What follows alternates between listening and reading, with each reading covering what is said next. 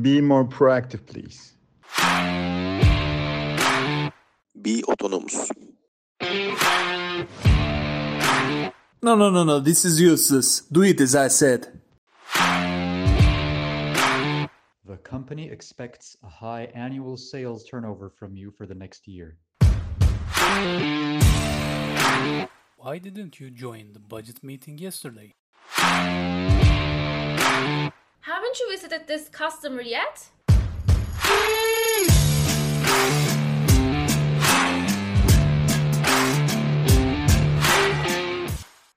Hola, buenas tardes. En este episodio voy a hablar sobre idiomas y qué importantes por los vendedores.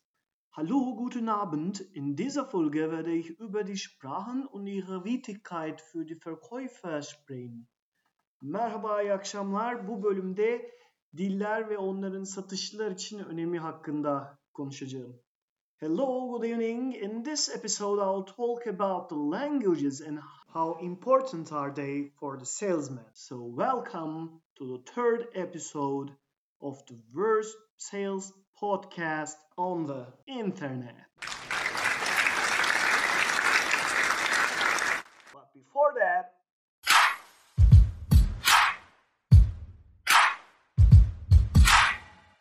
legal disclaimer. None of the individual names, none of the corporation, company, or institution names that you may hear during this program are related to real people, companies, or institutions. All of the names are totally fictive and has no relation with any real individual or company or institution.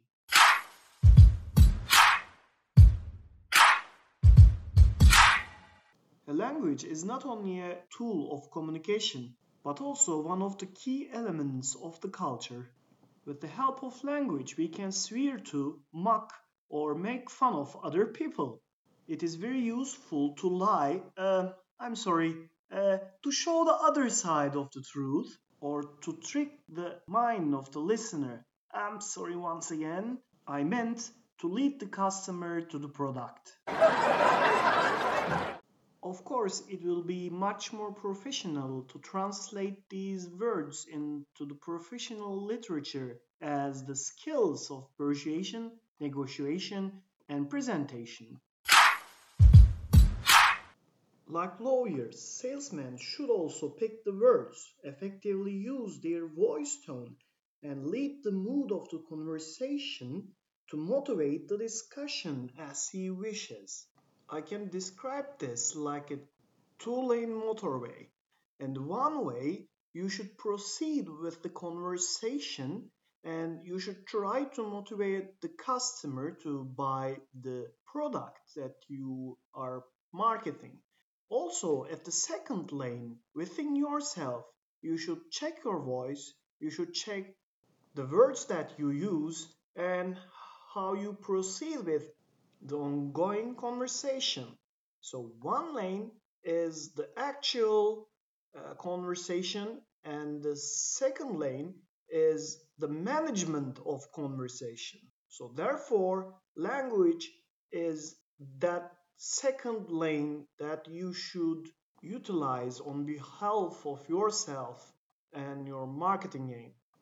Of course, it is very hard to do this with small experience, and this may lead to funny moments. A friend of mine, Jim, was once working at a gift store. He was the vendor selling colorful t-shirts, handcrafted ornaments for Christmas trees, and similar products. So a lady has just came into the shop and asked if there is an egg-laying chicken magnet. So yes, that was her exact request. She was actually looking for a magnet that can be sticked on a metal surface like a refrigerator. After the initial shock, Jim has asked if he has understood correctly. Are you asking for an egg-laying chicken, madam? And she said yes. So at the second lane, within himself, Jim thought that he may look to the magnets for a long time, and then the lady may go away thinking that there's no magnet like this. But unfortunately, she stayed calm and waited for Jim. Meanwhile, at the second lane, once again, Jim was thinking, how could that be possible for a magnet to have an egg-laying chicken on it? Bullshit, he said. I should maybe just check separate magnets for egg and chicken. At that moment, after the shock effect, the lady has increased her voice. Don't be rude, please. You may not have that magnet, but it is not right to talk with your customers in this way, because actually Jim has transferred his words of the second lane to the first lane. He actually told what he was thinking. So unfortunately, he has sounded like the faulty one, even though the request was really strange. I mean, honestly, who asks for an egg-laying chicken magnet? If you're a salesman operating in the international markets, of course, it is very important to learn the other languages that are widely spoken at your market. For example, if you're making sales to America, then it would be great to learn English and Spanish. If you're making sales to the Asia, you may learn Russian, Chinese, or other languages. I have therefore opened this program in Spanish, German, Turkish, and English as languages that I can speak. I was able to speak Russian also, but it has been a pretty while that I have not used it with anyone due to my job position. So therefore, I have unfortunately forgotten many words in Russian. Of course, it is an advantage if you try to learn a similar language, your native language. The people of Turkey and Azerbaijan nearly speak the same language because we came from the same roots from Central Asia. Thus, we are able to understand each other 80% or 90%. But still, there are some words with same pronunciation but totally different meanings. For example, the people in Azerbaijan say that the plane has crashed down, and the meaning of the plane has landed. So think about the Nazari and the Turk who came across at an airport. Hello, my friend, what are you waiting for here? I'm waiting for my mother's plane. She's coming from London. Ah, okay. I just heard that her plane has crashed down. No, it's not funny at all. But I know another funny story. There was a guy called Hassan. Hassan was working with the Azeri people at his company in the food industry. So once his customers from Azerbaijan were coming to the city of his company. It was the first time that those customers were coming to that city, so they didn't know any place. And their plane were crashing down a few hours before the meeting hour that they will meet with Hassan.